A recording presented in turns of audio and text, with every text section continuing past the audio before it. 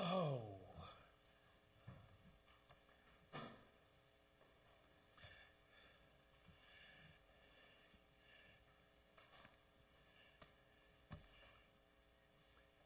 Did any of you make that meeting at the associational meeting the other night?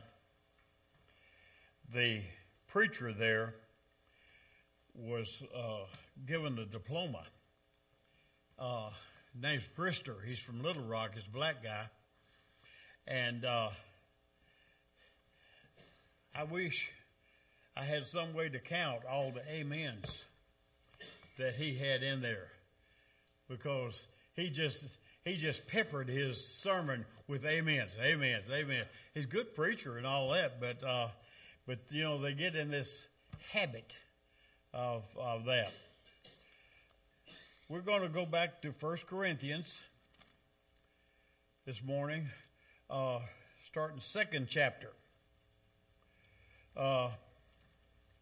This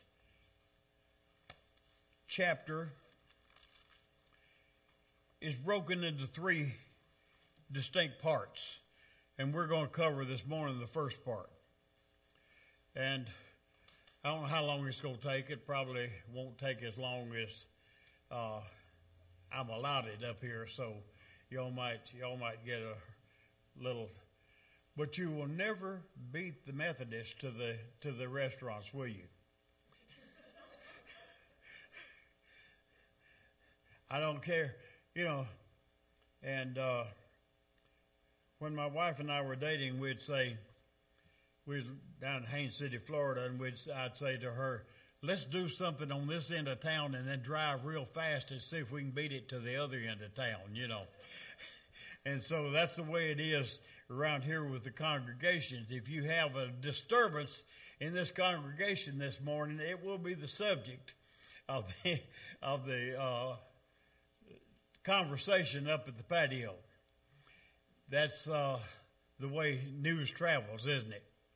You can telephone, telegraph, or tell a woman. Oh, you didn't expect that one, did you? But that's an old joke. But this 2nd chapter of 1 Corinthians, I have entitled this, A Proper Pattern for Preachers.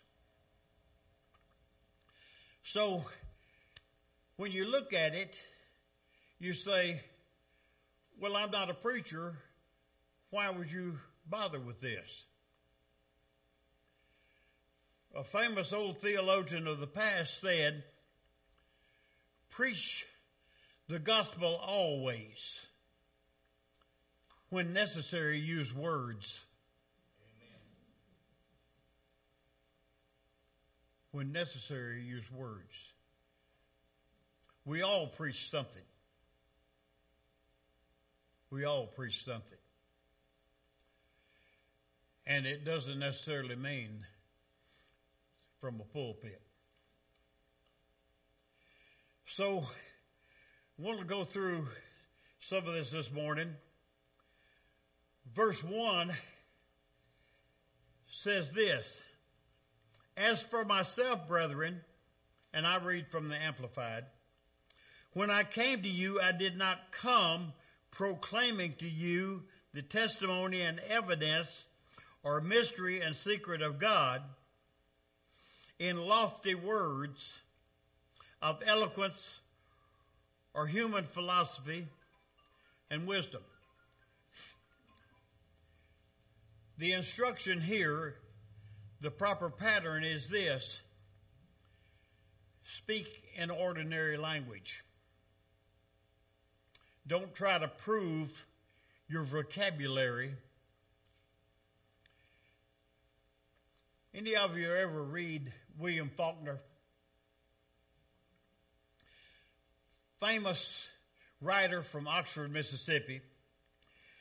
Miss Jewel B. Harden, who taught me in college, she thought that William Faulkner had hung the moon.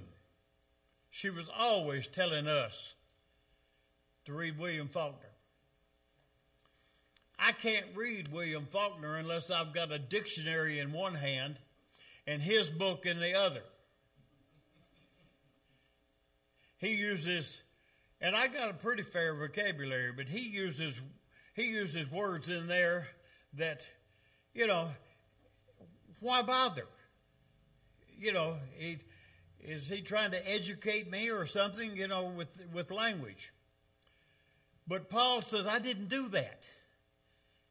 Now, Paul, you've got to remember, Paul came from Tarsus. The university at Tarsus was preferred by some of the scholars in that day over the universities in Athens and other places of renown. Paul was educated as a Hebrew by Gamaliel, who was probably the foremost Jewish theologian of that day. He also was educated in the Greek in that university and was educated in a lot of the history of the time. And so he could have come here. But he said a little word right here. As for myself, brethren. He put himself at their level. He called them brethren. In other words, I'm not above you. I am your brother. The Baptists have always abhorred, until these recent times, the use of the word reverend.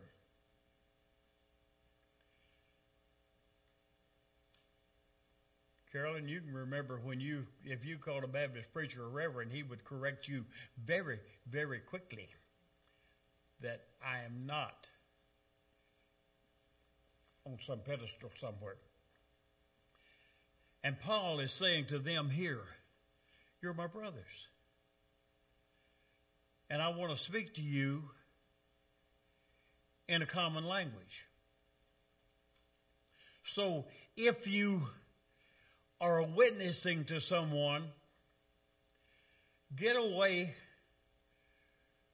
from church language. How many people know what repent means? How many common people out there, educated in the normal schools that we have, how many of them know what repent means? How many people in the church know what repent means? It just means do about face. In the army, they, about face, right? To the rear march. And so that's what the word repent means. It means to the rear march. Go the other way. You've been going the wrong way. Go the other way. And so, but most people don't understand this. So what you have to do is you have to be plain. You have to be plain. What is sin? Everybody says, well, is such and such a sin? Is such and such a sin? What's sin? A transgression of the law. Quite simply. It means that doing something that God said don't do. Now, a lot of people say, well, I don't sin. Is there anybody in here that hadn't sinned today? Yeah, maybe before you woke up this morning, But the sins, the most common with us, is the sin of omission. We fail to do what God told us to do. Go, therefore, into all nations. Or we just sang a song, praising my Savior all the day long. We sang that, didn't we? Was we truthful? Or did we lie? Kind of a hard question, ain't it? Wherever he leads, I'll go. Except over there. I surrender all. Except what I want to hold back. See, we have to be plain in our preaching. And so this is what Paul is saying here. I didn't come with fancy words. I just left Athens, where I contended with the scholars over there in their language. But I'm not going to come over here and do that over in Corinth. So we have to be plain in what we do. We have to be open to criticism. Someone says, well, just because you go to church doesn't make you a Christian. True. Billy Graham said the biggest field we've got's in the churches. And I tend to agree that Billy Graham knew what he was talking about. And so, he says in the second verse, for I resolved to know nothing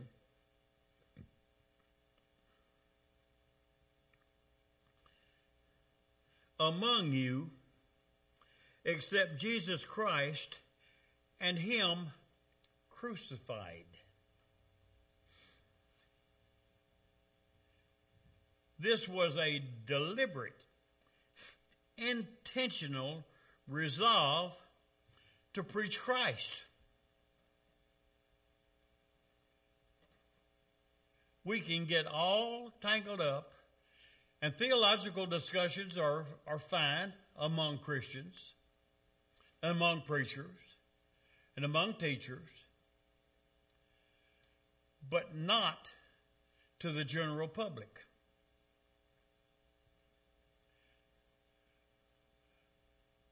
I've got a question for you, and I don't have an answer for it.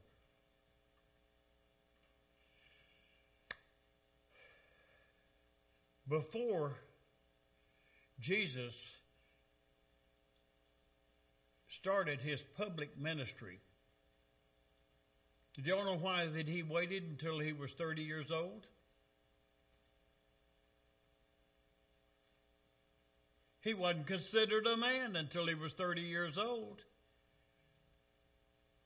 No Jew could be a teacher, could be a rabbi, could teach until he was considered mature. Remember when the parents were asked about the blind man? And they didn't want to upset the Sanhedrin. And they said, ask him yourself. He's of age. That tells us that that man was 30 years old or better. He had been blind for a long time. And when the Sanhedrin asked him, he said, I don't know nothing about the man. All I know is I was blind, now I see. And then when they pressed him, he said, do you want to worship him too? And that's when they threw him out. But he was pretty straightforward in his answers. So, the instruction to the preacher is to preach Christ.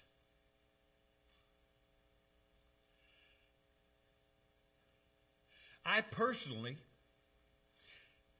am of the Calvinist persuasion. And if you don't know what that means, don't worry about it. It just means that I believe, as John MacArthur was asked, do you believe in election? He said, yes. And they said, how? And also, do you believe in whosoever will? And he said, yes. They said, how do you reconcile the two? He said, I don't.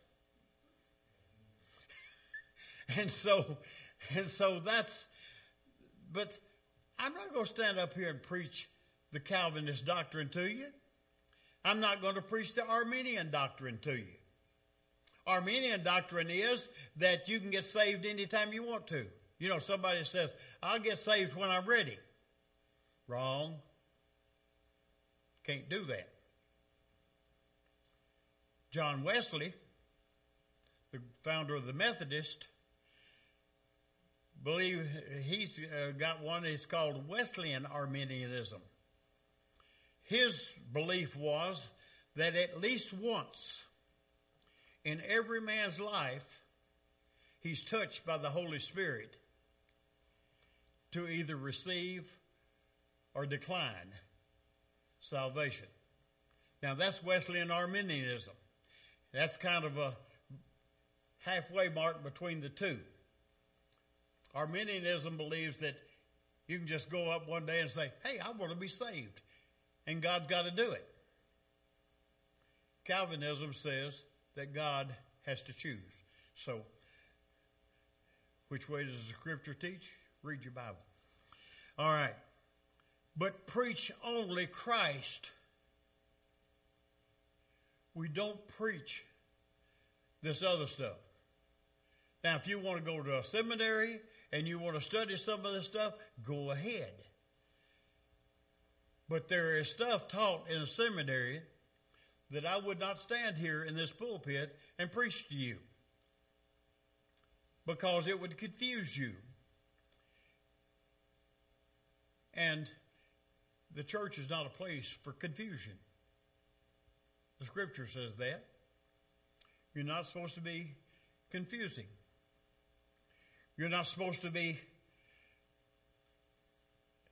so eloquent that nobody can understand what you're talking about. I am not supposed to persuade you to become a Christian by my rhetoric. That's not my job. You know whose job it is? The Holy Spirit. That's the office of the Holy Spirit.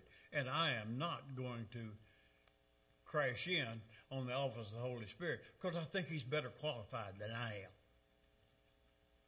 No, I know he's better qualified than I am. So, see, the Holy Spirit can only attest to him. Not necessarily if I preach Christ, the Holy Spirit can attest to him.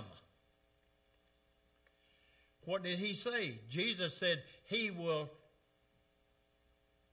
take what is mine and present it, right? He didn't say that he will present himself. The Holy Spirit is the most courteous member of the Holy Trinity. He never is intrusive. He might be insistent, but he's never intrusive. He only comes with the Word. And when you are wanting to talk to somebody, you better make sure that you're in accord with the Holy Spirit. A famous evangelist was asked one day, do you witness to all? He said, no.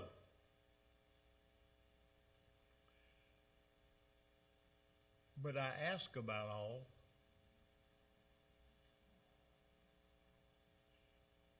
Is this one that I should speak to? evangelist one day, right at the end of World War II, was in the lobby of a hotel, and there was a soldier there in uniform. And he went up and did what a lot of people do today and said, "Thank you for your service." And the guy spit on him. Was embittered by the war. He went to the elevator. He thought, well, they spit on my Lord too. And so he went to the elevator, and this was in the days when they had an elevator operator. And there was a man on the elevator. And he began to witness to him.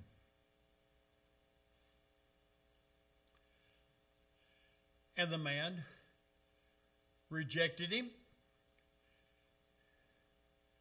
and kind of was harsh about it. But when the evangelist got to his floor and the elevator opened the door for him, the elevator operator turned to him and wanted to know.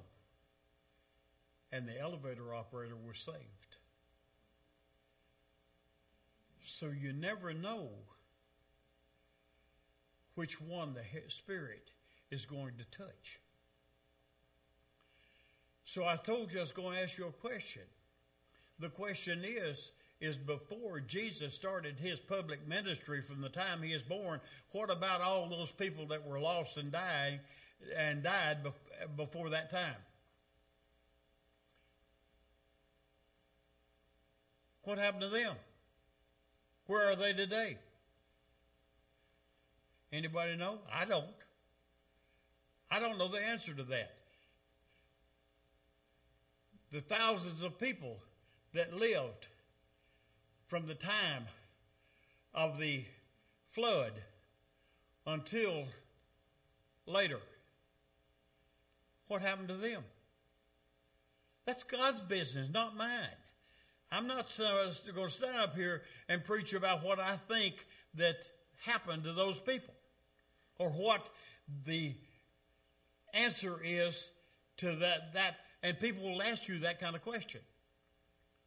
When you start trying to talk to them about salvation, well, they're going to ask you, well, what about that headhunter down in Borneo who never heard of Jesus Christ and he dies? Where does he go? The only thing I can refer you to is first part of Romans, that men are without excuse. And that's the only answer I can give you. See, you've got to keep it simple. You've got to keep it plain. You've got to be to the point. No, I'm not worried about that headhunter down in Borneo because I'm not down there and he's not going to eat me. So what we're trying to do is we're trying to talk about your salvation, your relationship with Jesus Christ. And that's where we got to be. Because the Holy Spirit can only attest to that. He can only attest to Jesus Christ. And it's his job to bring conviction on that one. If he doesn't bring conviction on that one you're witnessing to, you've done what you could and don't worry about it. You can't go away worried that you didn't save that man.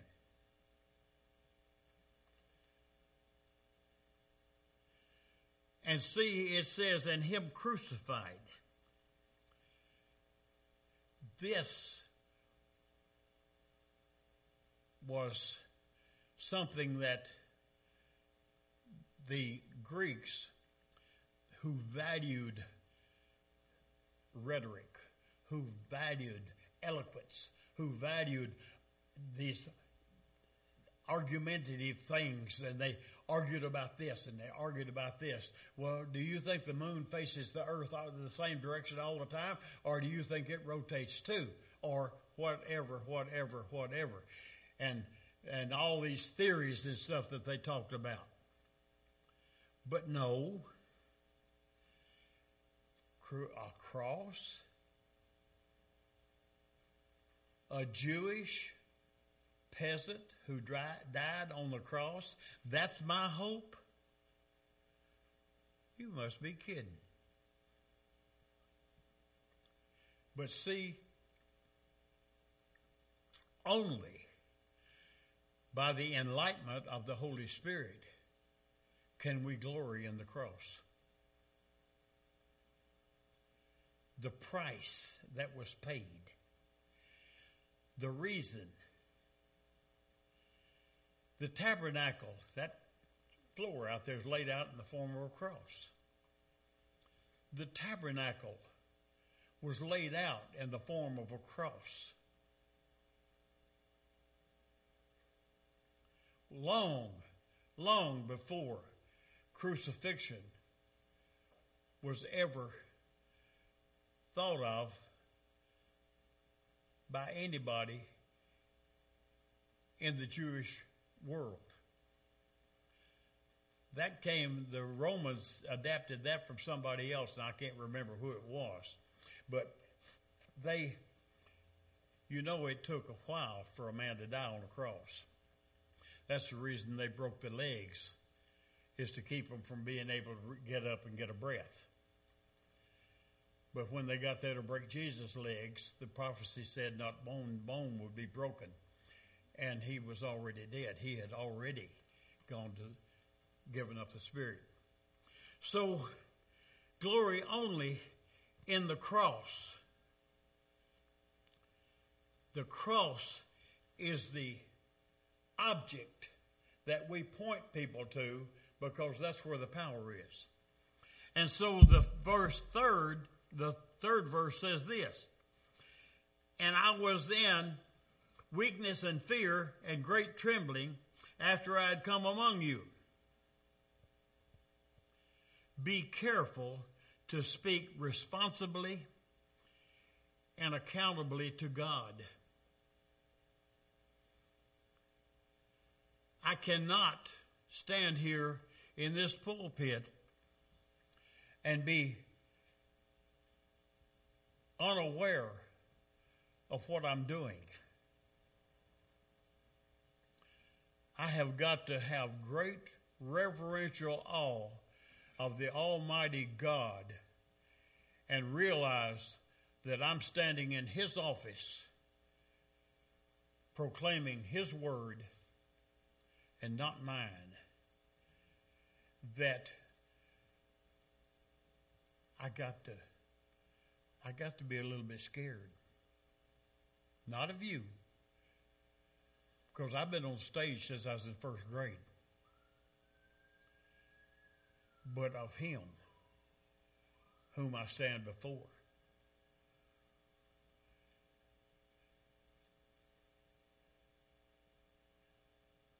I tell people that I could speak very boldly before the United States Congress before they threw me out.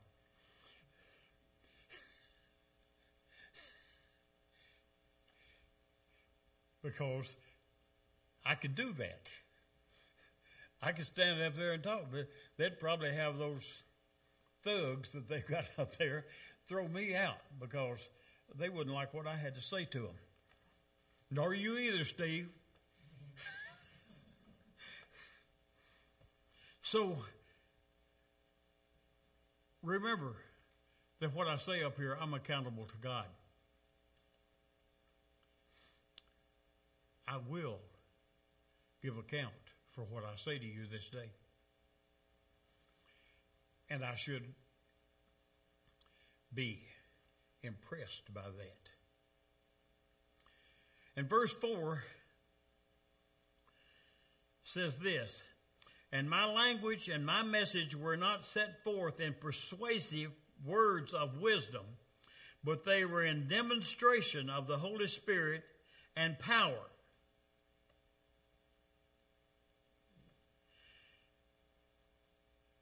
I'll read the amplification here. It says, a proof by the Spirit and power of God operating on me and stirring in the minds of my hearers the most holy emotions and thus persuading them. In other words, not in my power of reason, but in God's power demonstrated.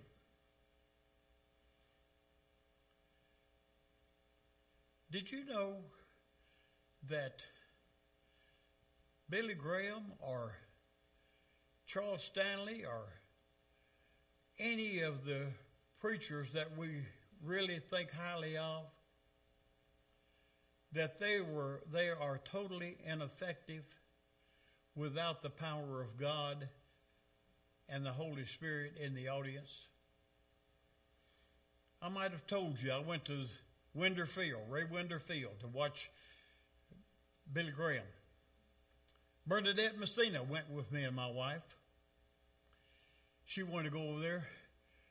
And I'm sitting in that stadium, birds flying around, watching birds, you know.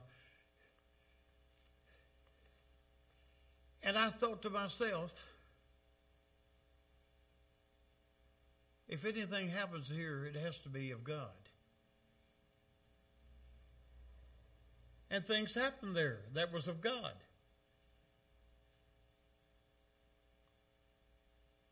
And you see, in any of these great revival meetings, that I was over in, I believe in Batesville, Mississippi one night. What's that guy's name that was preaching over there? But anyway, I can't remember. But anyway, he got up, concluded his sermon, and walked toward the back of the auditorium. And all of a sudden he said, "Stop. Wait a minute. There's somebody here that's lost, that is to be saved tonight." And he walked back up to the front. And he asked him to start singing again. And guess what? One came. One came. Somebody was attuned to the power of God. I went over there with Scotty Bracken. That's who I was there with that night. He was one of Scotty's favorite preachers, and I can't call his name right now. But if you're sensitive like that, I thought, I've never seen a guy do that before. But how much is that one soul worth?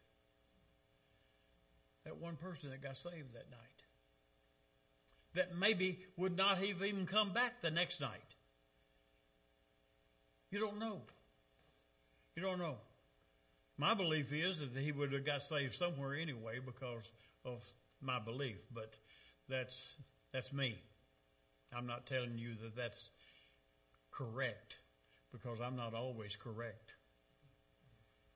But the power of God, not my persuasive rhetoric.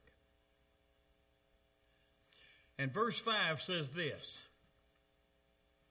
so that your faith might not rest in the wisdom of men, but in the power of God.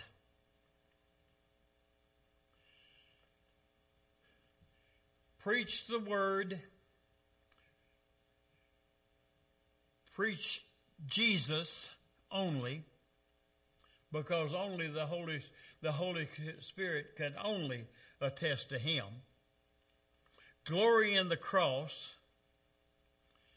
Be careful how you talk, because God will require it of you. Let God demonstrate his power, and don't try to do it yourself. And leave the results to God. And have faith in God, so that your faith may be resting in God. And what is it going to accomplish?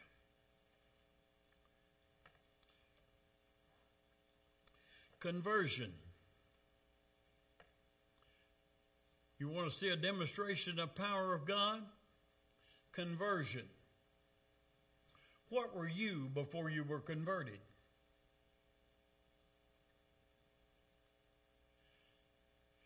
Can anybody tell the difference between you then and you now? How many times have you seen someone changed by the power of God? Obviously changed.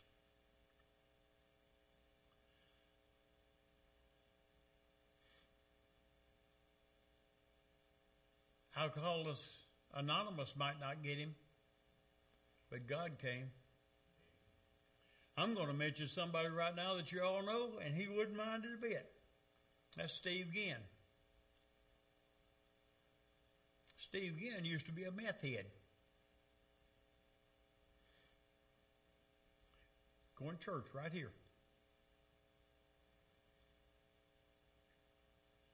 Who cleaned him up? Only God did.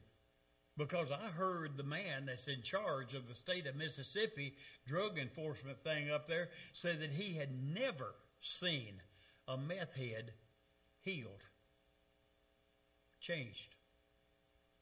I can show him one. But that's one of the hardest drugs there is for anybody to get off of.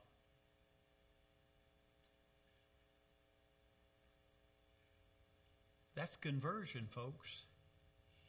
That's conversion that's seen by the people around, demonstrating the power of God.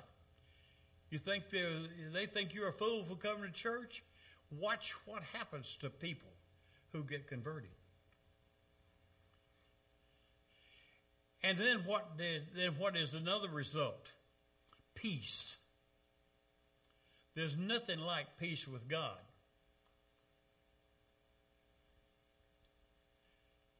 What did Jesus bear on the cross? The wrath of God. You say, are you saved? What are you saved from? The wrath of God. People say, well, that's a strange term, saved. What are you saved from? I'm not saved from death, because that's going to get you. But you're saved from the wrath of God. That gives you peace. That gives you joy. And then, transformation. You see people transformed.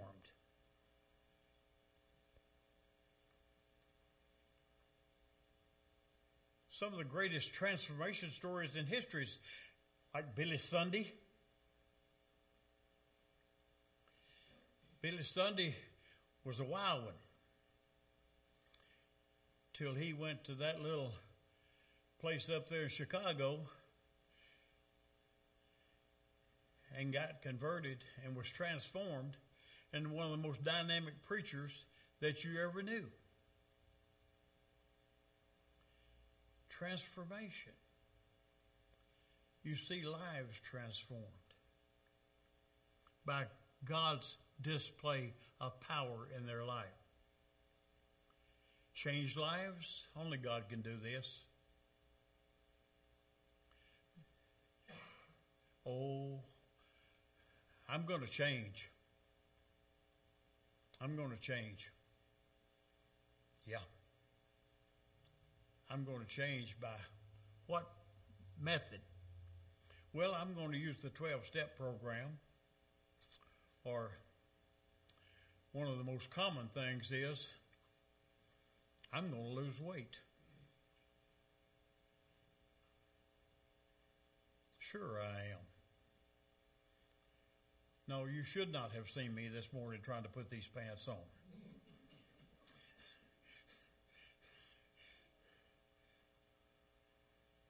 Because it's a funny thing about a closet. You can hang your clothes up in that closet and they will shrink.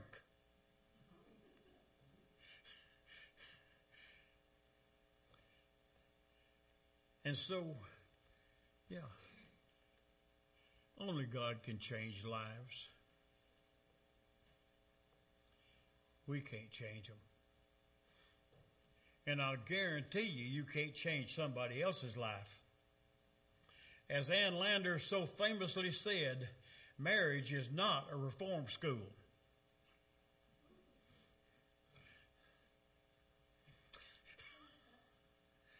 Oh, no. You didn't know that, huh?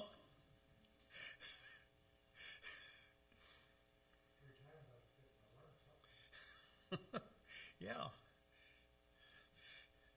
Yeah. She's tried to change me, but it didn't work, did it? No. But the great thing is, and we'll finish with this, is the influence in society. What's wrong with our nation today? We do not have Christian influence predominant in our society. We did have when this country was founded. It was illegal to build a village without a meeting house. Required by law. You go out and start a farming community, a village, and everything like that, you must have a meeting house. Read some of the times of the colonial times, or before colonial times, the Pilgrim at Plymouth colony. How that their corn crop was failing. It had already turned yellow in the stalks. They hadn't had any rain. They went to the meeting house and had a meeting and confessed their sins before God and prayed for deliverance. And it rained and the corn recovered. That doesn't happen, folks.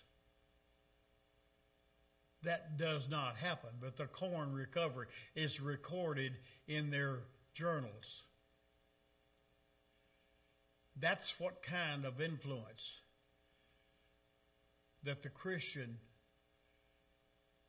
is supposed to have in society, demonstrating the power of God.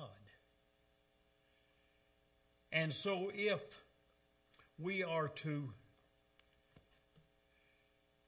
achieve anything in this country, and we say it over and over and over again, we've got to get back to the basics. And the basics is God, His Son, the Holy Spirit, the triune God, and letting Him be in charge. And not some political party or some individual. See, we don't have a king in this country. We do not realize many times what sovereignty is all about. We could have had a king. His name would have been King George Washington. But he turned it down because George Washington was a smart man. And he said we could never achieve anything without the power of God. That's what kind of belief that our founding fathers had. But you know when Plymouth Colony began to fail? When it began to decline? See, it was a true commune. Communism is not what we think of communism. That's socialism. Communism was communal, when you lived as a communal. Everybody shared the crop. Everybody shared the work, supposedly. And everybody was equally dependent upon the farm. But there were some people around that didn't dig as hard as the others did. They didn't chop as hard as the others did. They didn't plow as hard as the others did. So what happened? The founding fathers or the leaders decided, well, we'll do it this way. We'll let you have your crop, you can have your crop, and I can have my crop, and you can have your crop, and you can raise all you want to, and anything you get in surplus, you can sell. And old lazy bones over there, as it says in Proverbs, he's not going to make it. And so the colony started getting prosperous. And prosperity displaced godliness. And the rest is history. Thank you, Father, for the words. Thank you for your Son. Thank you for who you are. And thank you for the instructions to preachers as to how to preach. And we thank you in Jesus' name. Amen.